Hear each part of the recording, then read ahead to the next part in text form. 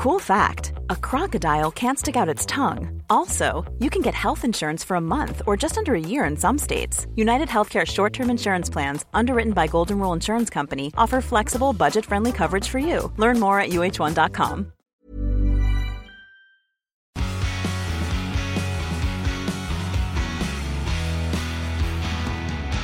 Hello, everybody, and welcome back to the P1 podcast. Bonus edition with Matt and Tommy. We're here to talk about the Fernando Alonso just ridiculous stages of getting and then not getting and then get and then not. There's the penalty flying around like no one knew what was going on. We didn't know until, it's now 10:15 at night. And we finally sort of jump on to kind of clarify what went on and also give our opinions on it, Tommy, because I don't know about you, but I'm not happy with how that's gone down. No, it's just confusing. And I just know that we're probably going to finish this podcast and Alonso will be fourth again. Who knows? Literally. Okay, so let's run you through exactly what happened. So Fernando Alonso got a penalty for being outside of his grid box. When you actually look at the pictures, you can see he's quite heavily to the left, I guess, as if he's in the car, to the left of his grid box. And especially, I think from Sainz's perspective, it's very clear he's outside of it. There are a couple of drivers a little bit further down the grid, Tommy, aren't they, that are getting close to potentially being naughty, but clearly still within the threshold. Yeah, they're borderline. I think it's Bottas and I want to say Tsunoda as well. But they're obviously just in there. I feel like this is going to become a thing now where when they line up on the grid, we'll all have our magnifying glasses out like, we're more observant than the FIA. We definitely didn't need the magnifying glass out for Fernando Alonso's grid box position, did we? So, of course, he got a penalty for that, for being outside of his grid box at the start. He then served that 5-second penalty under the safety car, which was fine in the sense of we didn't hear anything about it. He went about his way. The rear jackman, made contact with the car, but no one really batted an eyelid until right at the end, when suddenly, this is basically what's happened, is that right at the end of the race is when murmurs started happening that Fernando Alonso had not served his penalty correctly, and then, lo and behold, loses the spot on the podium with a 10-second penalty, but after he's already been on the podium, celebrated, and it was due to the fact the rear jack touched the car before the 5 seconds was up. You could see it. It was almost immediate, wasn't it, with the contact from the rear jackman.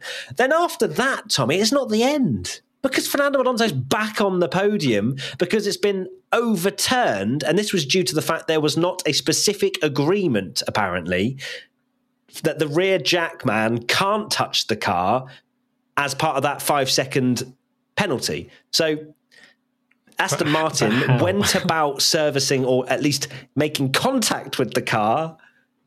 And in their view, and what clearly the FIA have now realised, is that wasn't part of not doing anything to the car. I mean, from my perspective, that's touching the car. And surely it should be a hard and fast rule. You cannot touch the car for 5 or however many seconds the penalty's for. Yeah, I don't understand why, of all the things, like, surely you're still getting an advantage if the rear jack is touching the car early, because otherwise you just do it as soon as they come into the pits. Clearly, they've done it deliberately because they wouldn't have waited 5 seconds, then put the jack in later. So they've obviously argued it, and the FIA, as they do, just keep changing their mind.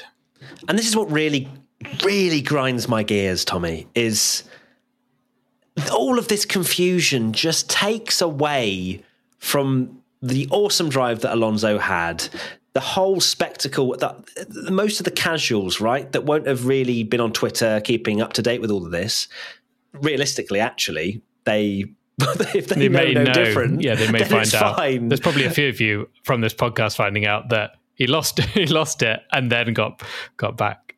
And just that whole process just doesn't seem to, well, I mean, the FIA giving out penalties and then the appeal system, I suppose, is fair, but the way in which it went about or they went about it clearly wasn't right. They didn't notice the fact that there was potentially a breach of the rules, and then it was too late being handed out, so Alonso couldn't fight that back, which, to be fair, even with the penalty being overturned and whatnot, because they literally had a reason to believe that rear jackman could make contact with the car, even if that wasn't part of it, I was still angry with the fact that Alonso couldn't respond to his penalty, and that was due to the slight incompetence, to put it lightly, of the FIA not being able to keep on top of things. Like, we've seen it before, haven't we, with corner cutting, for example, and some drivers getting penalised, some drivers not. This is the pinnacle of motorsport. How are you missing things? Yeah, if you look at the actual document, this is the document that states that Alonso got a 10-second penalty, and in that document, to kind of cut a long story short, it says that he served his penalty and basically they thought it was fine. Then this ROC, which is the Remote Operations Centre in Geneva, which is that VAR thing that which exists. It does exist, because I feel like a while back we were like, where's this VAR thing? But it does exist, and just like VAR, it takes freaking ages, because they realized on the last lap of the race, the stewards received a report from race control that the car 14 didn't, and they investigated it and then gave a penalty.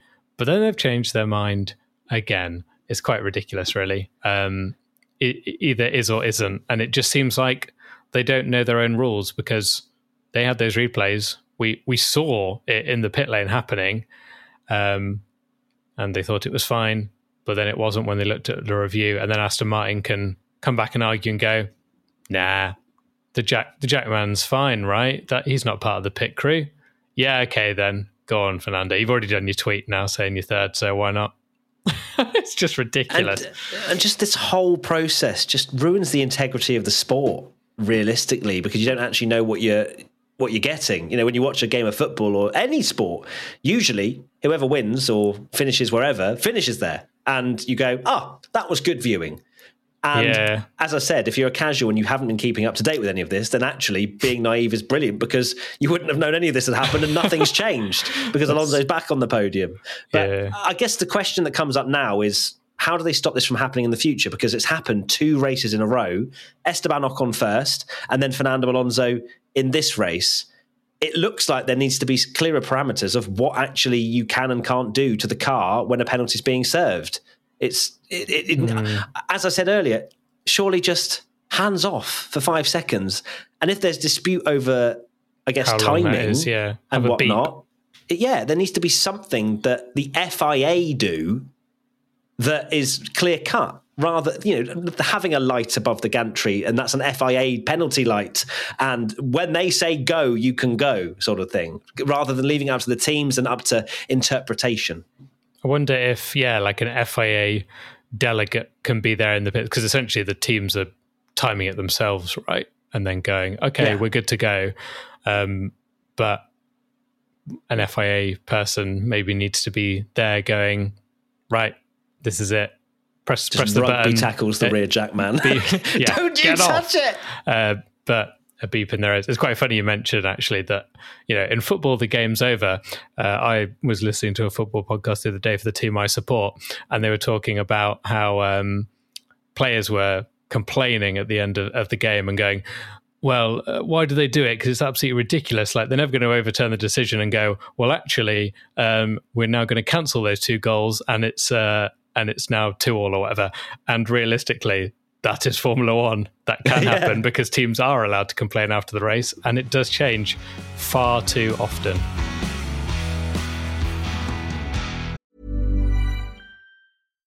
One size fits all seems like a good idea for clothes until you try them on. Same goes for healthcare. That's why United Healthcare offers flexible, budget-friendly coverage for medical, vision, dental, and more. Learn more at uh1.com.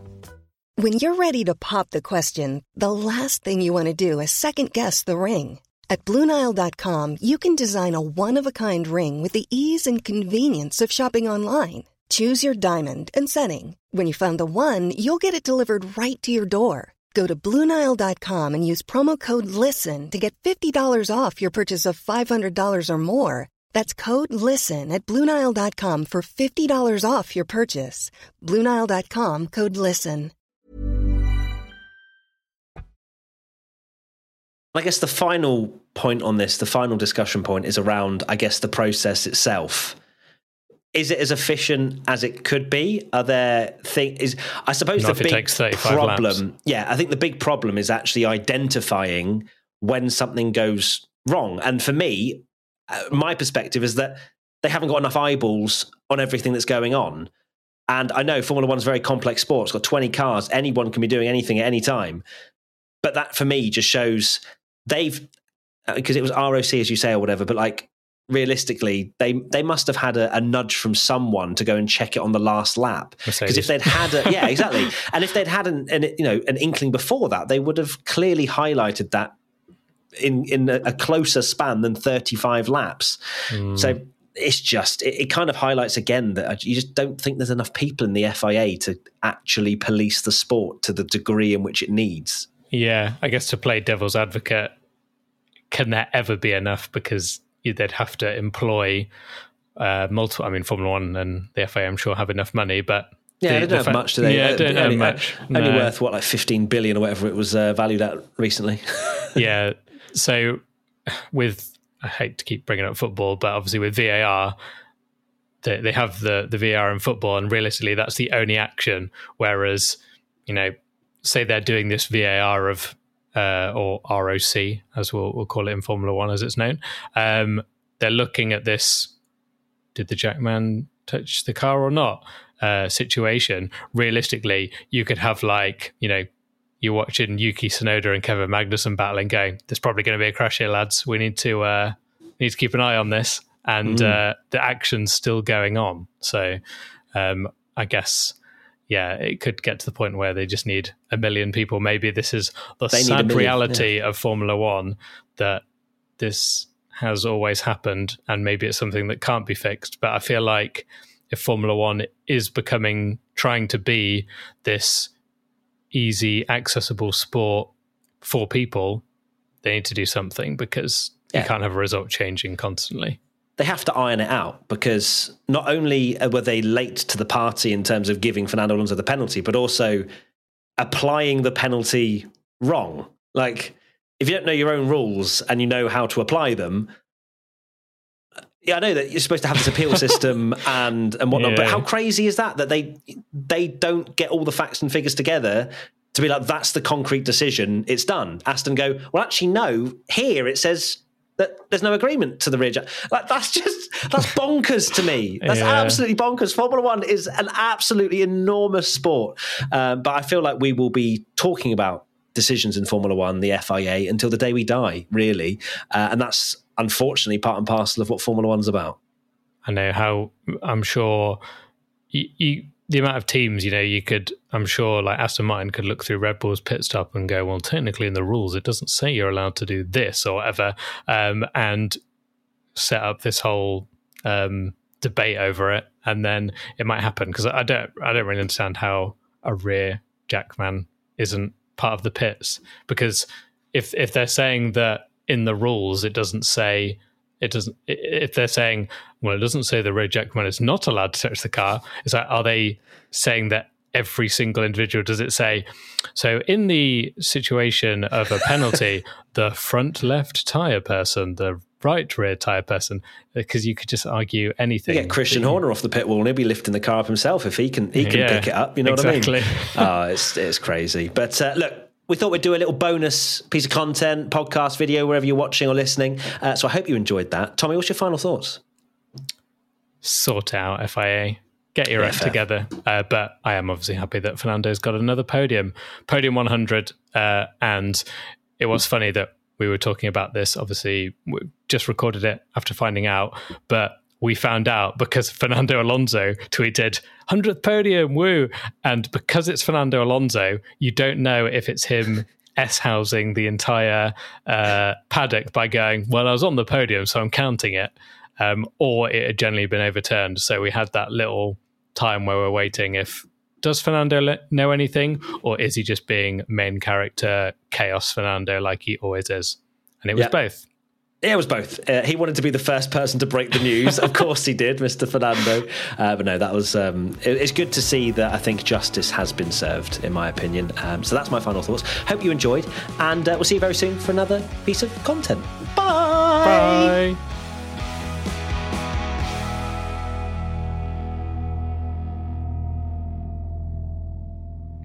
P1 is a Stack production and part of the Acast Creator Network.